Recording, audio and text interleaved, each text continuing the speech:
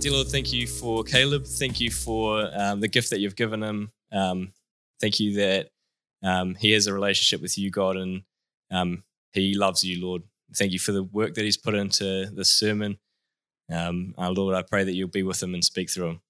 In your name, amen. Thank you so much, Don. That really touched me. I can't speak on everyone, but that really touched me. It was a really comforting story to hear how God's using us when we're just willing to be used. Our first passage tonight is going to be from Amos 5. If you guys would like to turn with it to me, and we're going to start reading in verse 21. Amos 5, verse 21 says, I despise your religious festivals. Your assemblies are a stench to me. Even though you bring me burnt offerings and grain offerings, I will not accept them. Though you bring choice fellowship offerings, I will have no regard for them. Away with the noise of your songs. I will not listen to the music of your harps, but let justice roll on like a river, righteousness like a never-failing stream. It's quite clear from this passage that us believers cannot just simply worship God however we feel like. We cannot simply sing the right lyrics and God will enjoy our fragrant offering. So taking a fully practical side of worship in this sermon would likely lead us away from the truths in the Word of God, endangering us of being just like the Israelites in this text, quick to act out of our tradition rather than the genuine reverence of our hearts. To begin with what worship is, let's read John 4 together, and my apologies for the biblical gymnastics. And let us pick John 4 up in verse 19. Jesus has just asked for water from a Samaritan woman and revealed himself to know about her life only in a way God could reveal to someone. So in John 4, verse 19, it says, the woman said to him, Sir, I perceive that you are a prophet. Our fathers worshipped on this mountain, but you say that in Jerusalem is the place where people ought to worship. Jesus said to her, Woman, believe me, the hour is coming when neither on this mountain nor in Jerusalem will you worship the Father. You worship what you do not know. We worship what we know, for salvation is from the Jews. But the hour is coming and is now here when the true worshippers will worship the Father in spirit and truth, for the Father is seeking such people to worship him. God is spirit, and those who worship him must worship in spirit and truth. And the woman said to him, I know that Messiah is coming, he who is called Christ. And when he comes, he will tell us all things. And Jesus said to her, I who speak to you am he. The point of this text was to emphasize a biblical foundation that worship for us today can be wherever we are. It is not limited to our Sunday congregational gathering or even the things that we do. This section of John 4 is saying that because of Christ's coming sacrifice and fulfillment of the law, the separation between Jews and Gentiles would no longer be necessary. Jesus is saying that the sacraments and the traditions and the temple are not the specific way that we are limited to worship our God. And any Gentile who is now in Christ is now branched and grafted into God's people, as it affirms in Romans 11. Worship now becomes a matter of our hearts in position towards the glory of God, not the external actions or practices that we follow. What good news this is that Christ came to bring free grace to all the nations of the earth through acceptance of him as our Savior and dedication completely to him. We see in verse 24 that we now worship in spirit, meaning the Spirit within us, the Spirit working to bear fruit in the believer's lives for Christ Jesus, and we worship in truth based on God's scriptures. To offer worship that is holy before our God, truth must override everything else, as we cannot prefer to worship however we please. But having true theology of worship isn't only important because God takes wrong worship seriously, as we read before in Amos 5, but also because biblically informed worship should lead us to a deeper intimacy with God, because the more we know about God, the more we should be in awe towards him. The late R.C. Sproul says our worship must be informed at every point by the word of God as we seek God's own instructions for worship that is pleasing to him. So looking into the biblical view of worship, we see that there are three primary words that translate into our word worship. The first one is a Greek word called proskuneo, which is translated into to bow down or to reverence. One specific way we see this bowing down is the way we give God a very high view and a condescending opinion of self. Reverence begins with the fear of the Lord, and it is something we saw the Israelites often forget whenever the Lord was unhappy with the worship that they offered. The second word we see translated as sebumai, which means to fear God. One example of wrong fear of God in the Bible is in Genesis with Adam. Adam hid from God because of the sin, and so we can see that sinful fear of God drives us away from him rather than closer to him.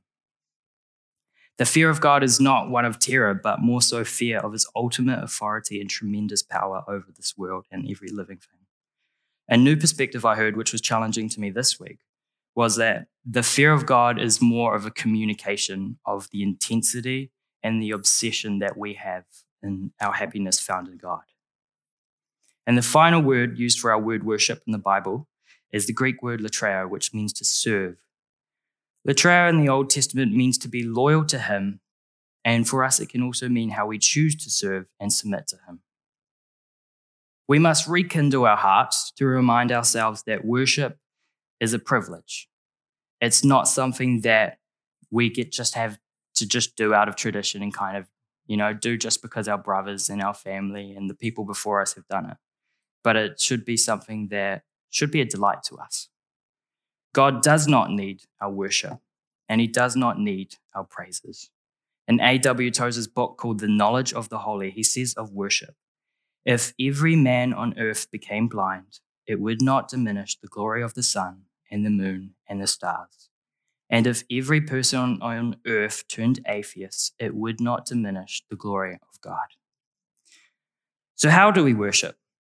The Apostle Paul gives us a beautiful picture in Romans 12, where we will turn to in a few moments. But I'd just firstly like us to reflect deeply into these two verses where it says, "Therefore I urge you, brothers and sisters, in view of God's mercy, to offer your bodies as a living sacrifice, holy and pleasing to God. This is your true and proper worship. Do not conform to the pattern of this world, but be transformed by the renewing of your mind. Then you will be able to test and approve what God's will is, his good, pleasing, and perfect will." We see firstly that we choose to worship because of God's kindness towards us. Before we read into Romans 12, I'd just like us to turn together to Psalm 63. King David was known for being an avid worshiper and a man after God's own heart. And in Psalm 63, we read, "O God, you are my God. I seek you, my soul thirsts for you, my flesh faints for you, as in a dry and weary land where there is no water. So I have looked upon you in the sanctuary, beholding your power and your glory. Because your steadfast love is better than life, my lips will praise you.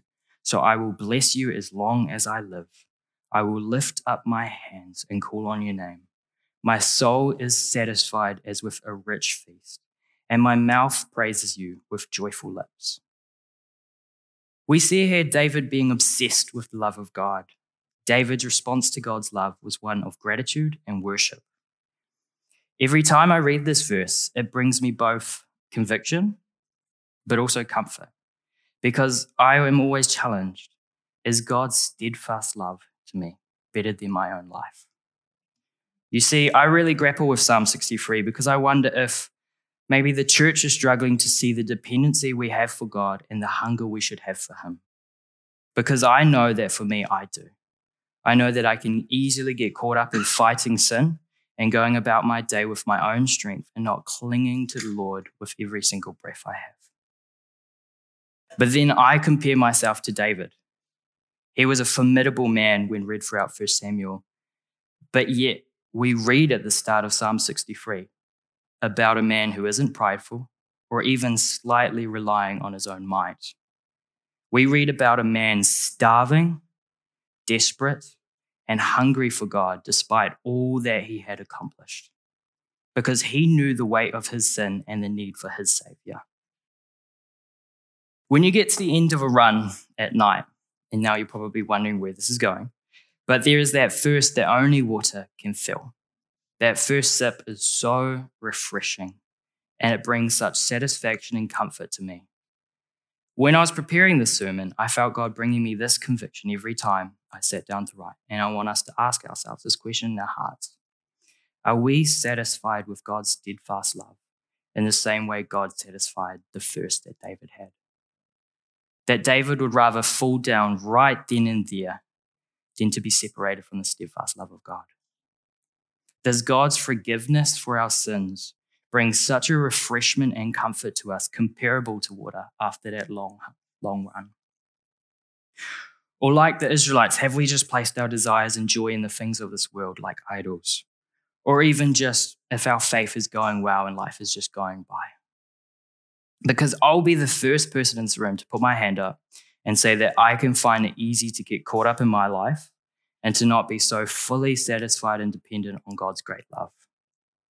I'm not disregarding holiness and worship at all and following God's law. But I think that God is saying his first desire throughout his word for worship is that his love and grace for us should be our comfort, our strength, and what leads us into genuine worship. Because when I am living each day in a way that is most satisfied in God, I cannot help but worship him. Like the Pharisees offering their perfect worship according to the law, but yet Jesus delighted in the woman who cleaned his feet with her tears in Luke 7, because she was so satisfied with him that Jesus had become her joy, her hope, and her friend. So if we could all turn now to the passage of Romans 12, we're just going to read through verse 1 and 2.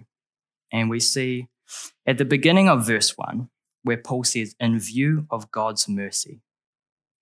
In view means to keep in perspective. Before we even choose to consciously worship God, we remind our hearts of the perspective of his grace over us. The graciousness of a God that he promises to never turn away a repentant heart. God's attributes of his grace should lead us into a place of majesty towards him and mellow our hearts towards laying down our own desires and bring us to a place of worship and awe. The manner of our worship is shown by to offer your bodies as a living sacrifice, holy and pleasing to God, presenting everything about us in a way that honors him, how our hearts are softened to his word, how our minds are in awe of him, and how our thoughts bring glory to him. How what we do with our bodies brings gratitude and worship towards him in every single moment. To be a holy sacrifice, as it says in the text, showing us that being separate to the world because of Christ working in us is true worship to God. Being transformed by the renewing of your mind shows us that we need to refresh our minds daily, as we are hit every day by the world's agendas and views. And if we do not consciously defend ourselves with the armor of God in Ephesians 6, we will be deceived by these things. So we must wash ourselves daily in the word and spend time intentionally letting God reveal and convict us of ungodly desires and attitudes. We must worship him with clean minds, not emotions. This is an important point because it leads us to the fact that worship is not about an experience. Don't get me wrong. I think that emotion can be such a powerful motivation for us to worship God and to worship God in church. But unless our minds are saturated in the truths of Scripture and focus on the unchanging character of God, then our emotions will be shallow and it will just cause us to sway. To see the strength of truth, we can look at a man like Job, who when everything in his life seemed to be failing, he still chose to worship God out of both reasoning and submission to the Lord. So as I mentioned at the start, I really felt the Lord leading me to try and seek his wisdom on how we as a church can apply the principles of worship into our lives and to try and make this practical. One of the few books I try to read every year is a book called Disciplines of a Godly Man by Kent Hughes. And quite a few of these practical tips from his chapter on worship pierced me, and that started me to take my worship very seriously. My first practical thought is that Sunday worship begins on Saturday night. Whether that means laying out all your clothes out the night before church, or whether that means going to bed at a reasonable hour so that you can have a sharp mind throughout the service. I think prayer towards the service through the week is also so powerful because you can get to Monday night and be praying for the sermon, and God may build this deep hunger in you to hear the word on Sunday. And when you get into the church on Sunday, there is this hunger that can only be satisfied by God through the fellowship of believers and through the preaching of the word. Taking the service seriously with the proskuneo reference in the heart of why we should begin preparing our hearts and minds for Sunday's gatherings. My second practical tip is to come with a heart of expectancy to church worship. There is something special to be able to gather amongst each other with our own brothers and sisters and sing to our holy God. If we come with that expectancy each week and excitement to sing, we will be in a place where we delight in praising our God as a body. Martin Luther said of worship, "At home in my own house, there is no warmth or vigor in me. But in the church, when the multitude is gathered together, a fire is kindled in my heart and it breaks its way through." My next practical thought is about reminding ourselves of the seriousness of church. Church is about equipping the bride of Christ to go out with the Spirit living within us in order to go into the world and proclaim the truth of Jesus Christ. To be able to go to work with the joy and delight that the God who in Matthew 10 says holds the keys to our own salvation, and yet he calls us his bride whom he loves and cherishes. A really cool statement I heard, quote from Annie Dillard, says, "On the whole, I do not find Christians outside of the catacombs sufficiently sensible of conditions. Does anyone have the foggiest idea what sort of power we so blithely invoke? Or as I suspect, does no one believe a word of it? It is madness to wear ladies' straw hats and velvet hats to church. We should all be wearing crash helmets. Ushers should issue life preservers and signal flares. They should lash us to our pews. For the sleeping God may wake some day and take offense, or the waking God may draw us out to where we may never return." We must also remember, though, that we are not to fear God as children in a fearful way that does not honor him as our good Father. But we must have that reverence of who he is, the holy God that we worship, who is jealous after his own name. When we are worshipping in the Sunday service, it is very easy to let our mind wander. I read about a common story this week about a little boy who thought the gospel lyric, "Gladly the cross I'd bear," was a song about a bear with crossed eyes.